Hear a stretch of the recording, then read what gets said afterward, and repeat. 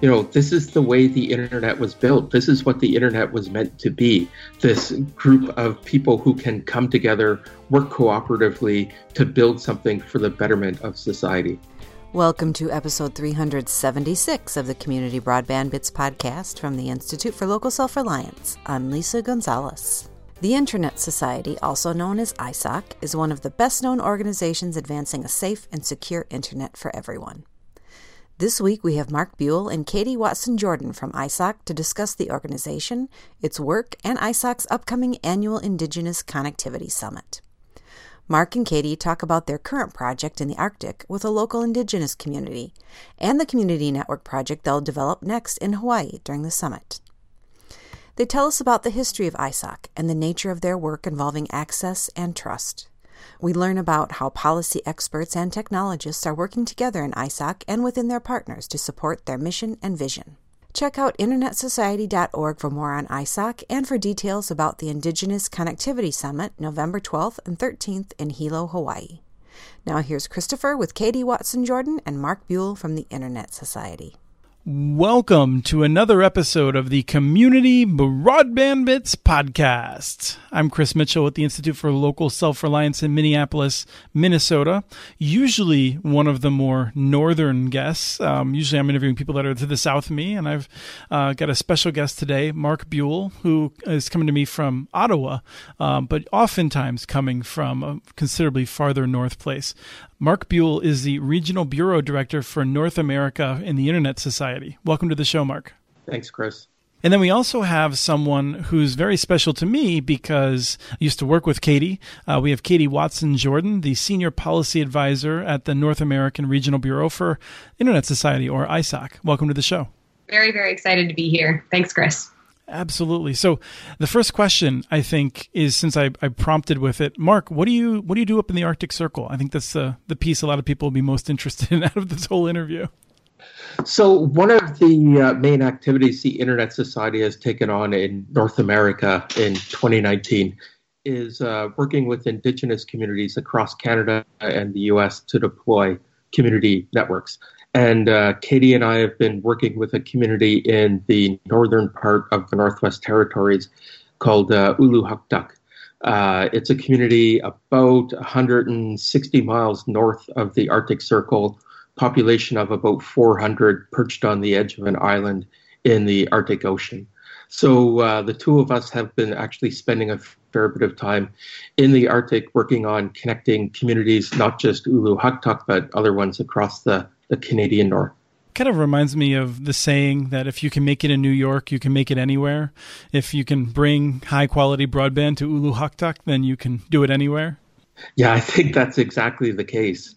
In some respects, I often think the way we deployed the internet originally was backwards. We connected as many people that we could as cheap as possible and as quickly as possible, when what we could have done was worked from the hardest communities to connect and worked our way back and used lessons that we learned from harder to connect communities and use that in cities. Well, let's step back for a second then, now that we've gotten past the exotic nature. I had a friend who spent 2 years in Antarctica, and that's the first thing I always encourage people to talk to him about, because who cares about anything else? But what I guess a good place to start, let me poke you, Katie. Why did you leave us at Next Century Cities, and what have you been doing since?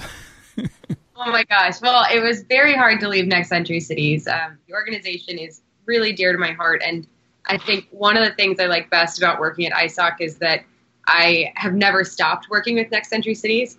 There is a lot of fantastic work going on between our two organizations now, which is fantastic. But the work that we're doing now is really special because I think it's the first time that I've worked with such remote communities, and getting to spend time in these areas and hear their stories and hear the ways that they are able to use very, very small bits of the internet, either with really high data caps or with really low speed, and hear what they're able to do with that and what they could do with so much more has been so inspiring. It gives you a sense of what we take for granted. Exactly. So, even we've been working really closely with a lot of elders in Uluhaktuk, and the things that they want for their children and their grandchildren that they think the internet will bring. it's the same things that we hear in every other city across the region. I mean, people want education and healthcare, and they want economic opportunity. But for communities where those things are already so much harder to get, the internet is a completely new world, and they're really excited to do whatever they can to bring it to their communities. And so we've been working really hard to partner with great organizations that can help them do that and to provide training and resources where we can. So, Mark, let me get a sense of the history of ISOC. Where did it start for someone who's not familiar with the idea of Internet Society? The history of ISOC is quite interesting. ISOC was founded in 1992 by a group of internet pioneers for a few reasons. And, that's 27 years ago. And 27 years in the internet world is basically an eternity. That's almost internet prehistory. Right. It's like the Jurassic. Exactly. But we were founded by the likes of people like Vint Cerf, Bob Kahn, and others for a number of reasons. And primarily to ensure that everyone everywhere has access to a safe and secure internet. We are also the organizational home of the Internet Engineering Task Force, which is the global group of volunteers who developed the standards for the global development of the internet. We're a global not-for-profit. We have something like 60,000 members globally, about 140 chapters, and have staff now in, I think, 27 different countries. And how are they supported? What's the mechanism? I'm assuming you don't have printing presses for U.S. dollars. We receive an annual grant from an organization called the Public Interest Registry, which is the registry for the .org, the .org top-level domain. So we should continue to register our organizations using .org and not just make everything .com. That would be wonderful. It supports that wonderful work we do in the Arctic. So let me jump back to you, Katie, and ask, what are the sorts of things that ISOC has typically done? And we'll get more into what you're really focused on more recently after we talk about that. I like to think of our work as being the work that I do for the Internet Society being bucketed in two ways. Part of it is the trust element, and part of it is the access element. On the trust side, that's everything from privacy and security, security being, encryption, IoT security, routing security, and then the access side being both the politics and the funding and the actual building of infrastructure to bring new communities online. And both of those things look really different depending on the day.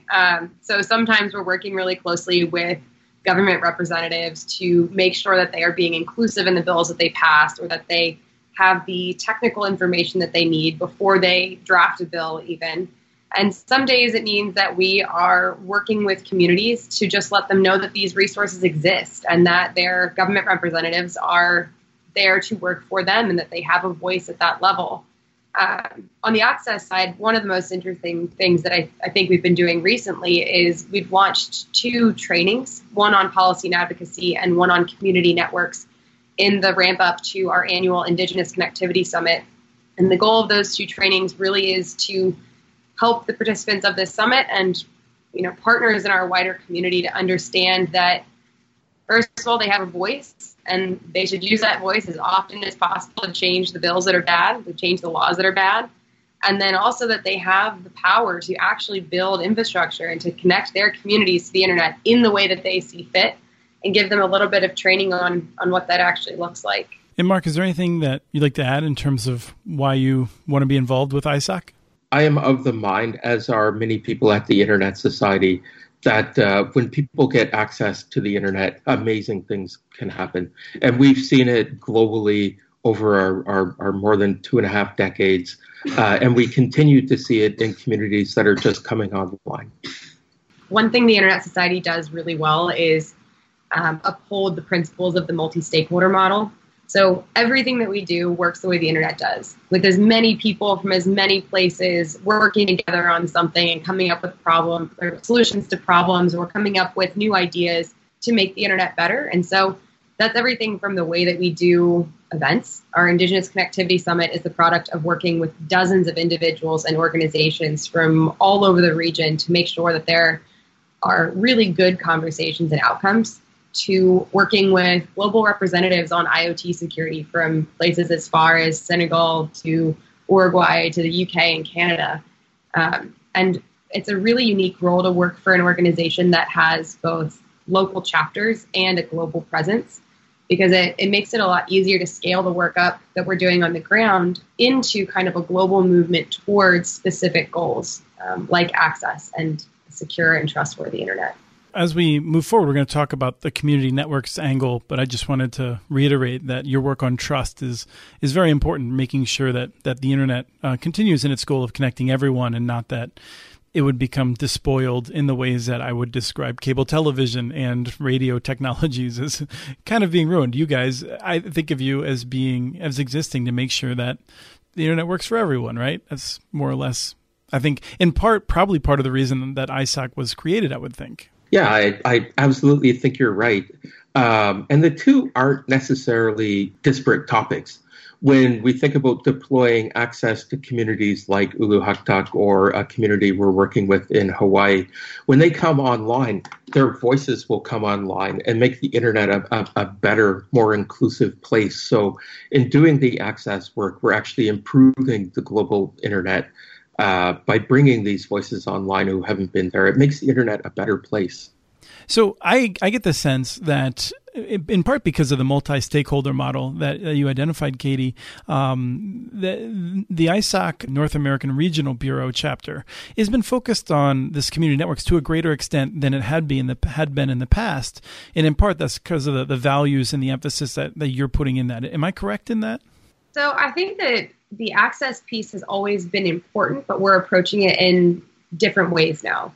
So the Indigenous Connectivity Summit is something that's been held. This is its third year, and we're really excited about that. And I think part of the reason that this has become a bigger project is because that has just taken on a life of its own in a lot of ways, and it's led to so much new and amazing work and amazing stories and relationships with both locals and with politicians, because we've had government representatives at every summit.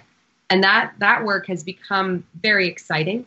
That being said, we do spend a ton of time on the trust side of things. Again, it depends on the day, but we easily spend 50% of our time on each of those different buckets. Our brains are very access focused with the summit coming up in about a month and a half. Well, Mark, I think you deliberately moved yourself part of the time up north to the place of the second regional tribal summit, right? Yeah. So about 20 years ago, time flies. My partner and I had moved to a community called Inuvik in the Northwest Territories. Okay, then I was wrong, because I thought you just moved to Inuvik recently. So, but sorry, please continue. No, but if I had the opportunity, I'd go back in a heartbeat. I can tell you that. Yeah, so I had actually lived and worked in Inuvik for a few years. We had moved back to Ottawa in about 2003. And my work continued to be focused on Arctic communities. So I was actually working in Indigenous health policy at the time, with a focus on Arctic peoples. In fact, that's how I got interested in internet policy generally, because I was working in health policy. It was at the time when telemedicine and electronic health records were really becoming a thing, and I saw potential in that to improve healthcare delivery in northern communities if they had internet access, but they didn't. So they were missing out on this new great technology that could have really helped, but because of lack of access, it couldn't become a thing. So essentially, I became an advocate for broadband because of healthcare delivery. And so when you're an advocate for broadband, what does ISOC bring to it, aside from one obvious result of bringing a lot of people up to Inuvik was that they had a much greater appreciation for the challenges involved. But at the end of the day, how are we connecting those kinds of communities? So I think one of ISOC's greatest roles is as a convener. We have a great ability to convene diverse groups of people because we have a lot of contacts across both the community, through our chapters, through our members, but also with governments and the private sector. And we have a great ability to bring those people together to discuss issues like connectivity or other potentially contentious issues. I think we're unique in the ecosystem for the ability to bring, diverse groups together and have those discussions in a safe environment. We don't have an agenda going in. We want to see the internet successful. We want to see people connect to the internet, but we don't have an agenda with regard to that. So I think we're seen as more of a trusted partner that can do that. And Katie, let me ask you, can you give us a preview of what you're going to be doing in Hawaii with in terms of actually building network? Like, for the people who are listening to this who are really engineering focused, I think they'd love to hear some of the technical challenges that you'll be wrestling with. Yeah, the technical challenges have been interesting. We're really lucky. I'm going to sound like a broken record, but we've got amazing partners who are helping us work through all of those things. But as far as kind of what this is going to look like, the summit itself is going to bring together people from all across the region to talk about a huge range of topics, everything from culture and language to politics to funding sources, et cetera, et cetera. Then we'll actually go to Waimanalo, Hawaii, where Mark actually spent some time a few weeks ago, or I guess now a couple months ago, working with the community, doing site assessments and things like that. And we're going to bring in the participants of the virtual community network training and community members in that community to actually put up infrastructure so that they can run their own network after the summit is completed. As far as what that network actually looks like, I know we have fiber backhaul, which is really exciting. I assume that the best setup for this community is probably going to be sort of like a mesh network or almost like a giant Wi-Fi hotspot. One of the most important elements of this work is letting the community decide what they want. And so we've really emphasized that there's some pretty basic equipment we can get, antennas and routers and things like that. But as far as how they want to set it up, if they do want to have one local spot where it's just a huge Wi-Fi hotspot, great. If they want to put routers throughout and have, actually direct to the home service, great. And we're really excited about it, whatever they choose. But I'm hesitant to say exactly what it will look like before they've had the chance to decide for themselves. Mark, when you were there looking at the area to try and get a sense of whatever information you needed to collect, what were you looking for? And was it in part trying to get a sense of all the different options that a community would choose from? We're talking about actually a very small community. The population is about 90. It's built up the side of a mountain coming off of the ocean. It's actually stunningly beautiful there. Oh, that's the part of Hawaii that's stunningly beautiful on the Big Island. Yeah, it's absolutely incredible. But, we were there looking at the size of the community, the topography, where we would place towers if necessary, where we could tap into a fiber line, those kinds of things. What I found fascinating about the community in Hawaii is the challenges that they're facing, that they've faced in the past to get connected, are no different than the challenges the communities that we're working with in the Arctic face. It's access to backhaul, it's funding sources, it's being able to deploy a network on their own terms that's affordable. There are some superficial differences, like Hawaii doesn't necessarily have to worry too much about extreme cold. When it gets down to minus 40, that's a different challenge in the Arctic than it is in Hawaii. But I'm sure we'll face some of those unique challenges in Hawaii as well. Yeah, more cyclones, fewer polar bears. Yes, exactly. Where did you find a fiber line out there? Hawaii, there is a private sector company called Hawaiian Telecom. They have fiber all over the island. This community is actually on Maui, not too far from Honolulu. In fact, that's actually one of the striking things about working in Hawaii is that you can be in Honolulu with its excessive wealth and high-end hotels, and you drive 40 minutes outside of the city, and you have communities where it's a very, very different world. And I made a comment earlier about the Big Island. I think, is the Indigenous Summit on the Big Island, and then you're building the network on Maui? Yeah. So there are two parts to the summit. The first is the summit itself, which is in Hilo, Hawaii on November 12th and 13th. And on the 14th and 15th, we'll be traveling to Manalo to work with the community to deploy the network and on-the-ground training program. Wonderful. Just to come out of nowhere with a question, would you say that, what would you say were the top takeaways from the New Mexico, which I think was the first Indigenous summit, right? Yeah, the first one was in 2017 in Santa Fe. The big takeaway, well, there were actually a couple. The first was that we could actually pull off the summit. It wasn't like anything we had ever done before. It's working with a community that the Internet Society hasn't worked with in the past.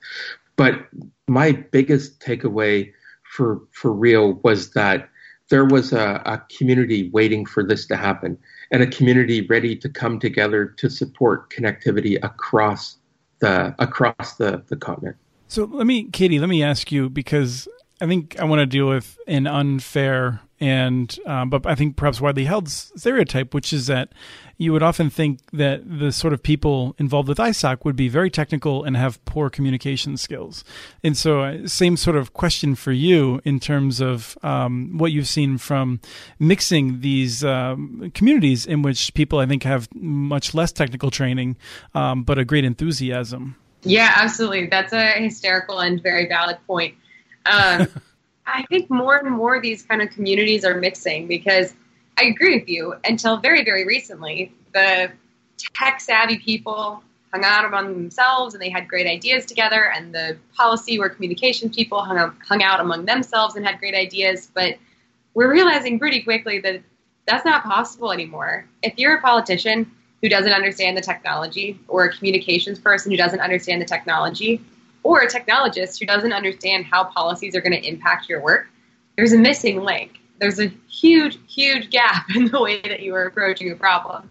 So the summit is a really cool space for that. And a lot of the events that we do are a really cool space for that, because I think there is a growing and strong community that is trying to do a little bit of both. And the people we work with have been really eager to learn from each other. And that's what makes the summit and all of our events so interesting, is that there is a really good communication among participants and information sharing and new and unexpected partnerships from every one of these summits, which is fantastic.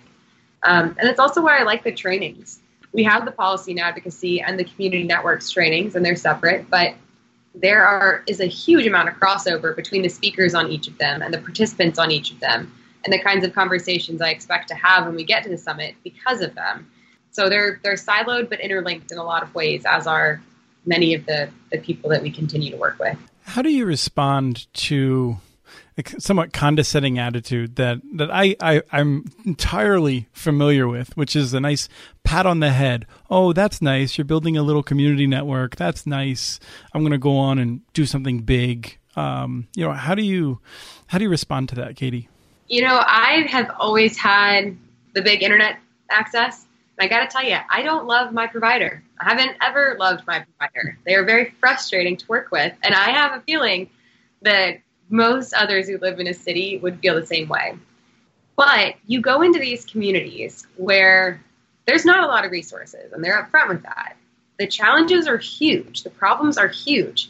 And yet they are so willing to do whatever it takes to make sure that their community continues to grow and thrive and learn and live a healthy lifestyle. And they're used to solving their own problems. The more rural you get, the more independent you have to be. And they are no stranger to finding a new tool and, kind of making it fit their community. And the internet is just like that. And so it's fantastic to work with communities that are, one, excited to be a provider, but two, so excited to work with that provider. That's a pretty unique experience when your community members are rallying around you to build something new. And the kinds of tools that they have created using these rural and remote communities have created using the internet are really amazing, especially when it comes to, I think, language and culture preservation. We just talked to a group a couple of weeks ago who worked with Duolingo to create a native Hawaiian language application on that app. And it had almost 500,000 people that had used that tool. That's significantly more than the number of total native Hawaiians in the United States. And that's amazing that something like that could come from a small community and grow in such a huge way. So I think we're just going to hear more and more of those stories. And anybody who is feeling salty, I would say, just watch out. This stuff is happening. Mark, let me ask you the same question. Although you're not going to have nearly as good a response. This DIY method of building the internet that we've really become a big proponent of is in fact how the internet was built originally. It was groups of people in communities who came together, advocated for access, or built it themselves. Right? That's really the roots of the Internet Society right there. People formed ISOC chapters to come together to get access in their community. Their communities may not have been, 90 people living in rural Hawaii or 400 living perched on the edge of the Arctic Ocean. But, this is the way the Internet was built. This is what the Internet was meant to be. This group of people who can come together, work cooperatively to build something for the betterment of society. Well, that was a pretty good answer. I try my best. Yeah. No, I think it's really inspiring. And, you mentioned that this is a 27-year-old organization. Most of the people who are listening to this show right now have used the internet for considerably less time. And I think most people, even those of us who try not to have this, we have this conception of the internet that requires large organizations to keep it going, and what would happen. And in fact, there was recently this question of if Google and Facebook disappeared, what would happen? And well, I'd miss my email. I'll tell you that right now. But it would carry on, and that's one of the great things about the internet. And I think I didn't have a sense of everything the Internet Society does, but I love that that's infused into how you do everything. We are the Internet Society, so we are the internet and we are society. We tend to forget that at the end of every tweet, at the end of every email is a person, right? And we really see ourselves as operating at the intersection between the internet and society. Most tweets, some of them are from Russian tweet farms. Well, this is true, but that's a topic for another podcast. Right. No, but you're right, actually, and I desperately hope that we're coming to a point in which we do connect words on our screen with other human beings. So today I was actually thinking, as I was just thinking about some angry tweets, and I was thinking that the way that we get really angry at other people on the internet, I think in some ways shows that we care. And in some ways we care more about greater numbers of people than we have before because we're exposed to greater numbers of people.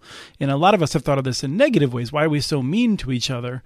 But oftentimes I think we're mean and we react that way because we want other people to have the right opinions or to think well of us or things like that. Yeah, that's an excellent way at looking at it, that there's a degree of passion behind all of those angry tweets that if we could harness that for the power of good, we could change the world. I feel like I need to ask Katie for a character reference. I'm not high right now. Let me ask you, is there anything else that we should really hit on that you're working on for people who are not familiar with the Internet Society, or any aspects of the work you're doing around community networks we haven't explained well enough?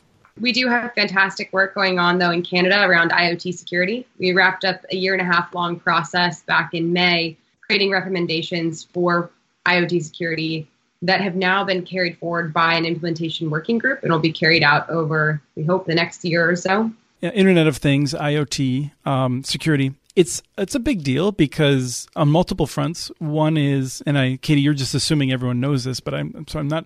I don't mean to be mansplaining to you, but I feel like the audience needs a little bit. These devices that we're buying are often insecure. They put us at risk, but they also put the entire internet at risk because negative or malware, bad people, often in Russia or China, I might say, are infecting those devices and using them to attack other parts of the internet. So it's a really big deal to solve this problem, and I'm glad that you're working on it. So, no, I mean, I agree. It's a huge deal, and it's a huge deal because it's not specific to one country. I mean, very little about the internet is specific to one country beyond the access side of things.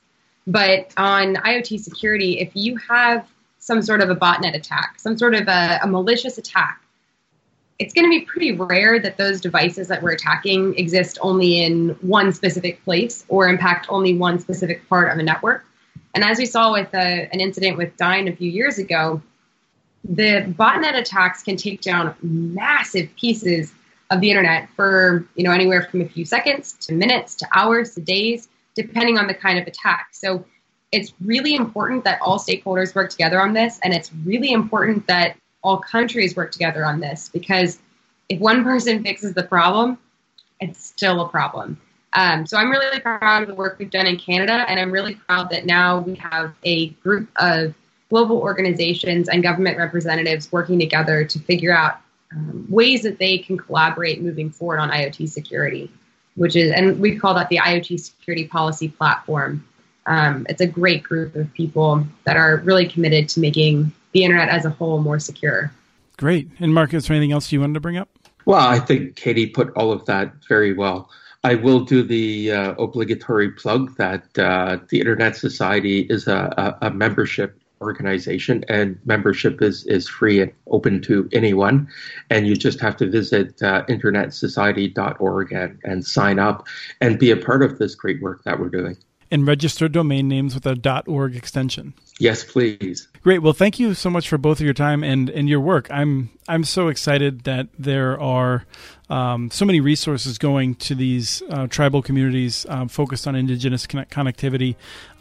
These are people that have been marginalized for so long, and the internet can offer tremendous benefits that I hope will reverse those, in some cases, hundreds of years of negative attacks. Thank you both. And thank you, Chris, for giving us an opportunity to talk about things we love to do and love to talk about.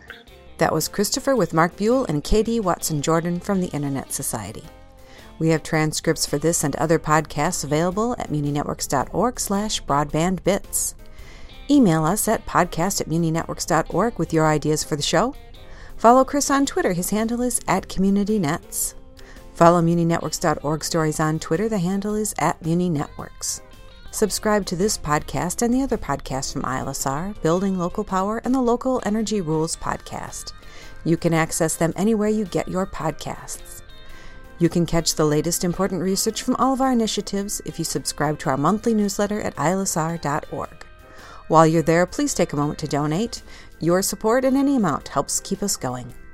Thank you to Arnie Huseby for the song Warm Duck Shuffle, licensed through Creative Commons, and thank you for listening to episode 376 of the Community Broadband Bits podcast.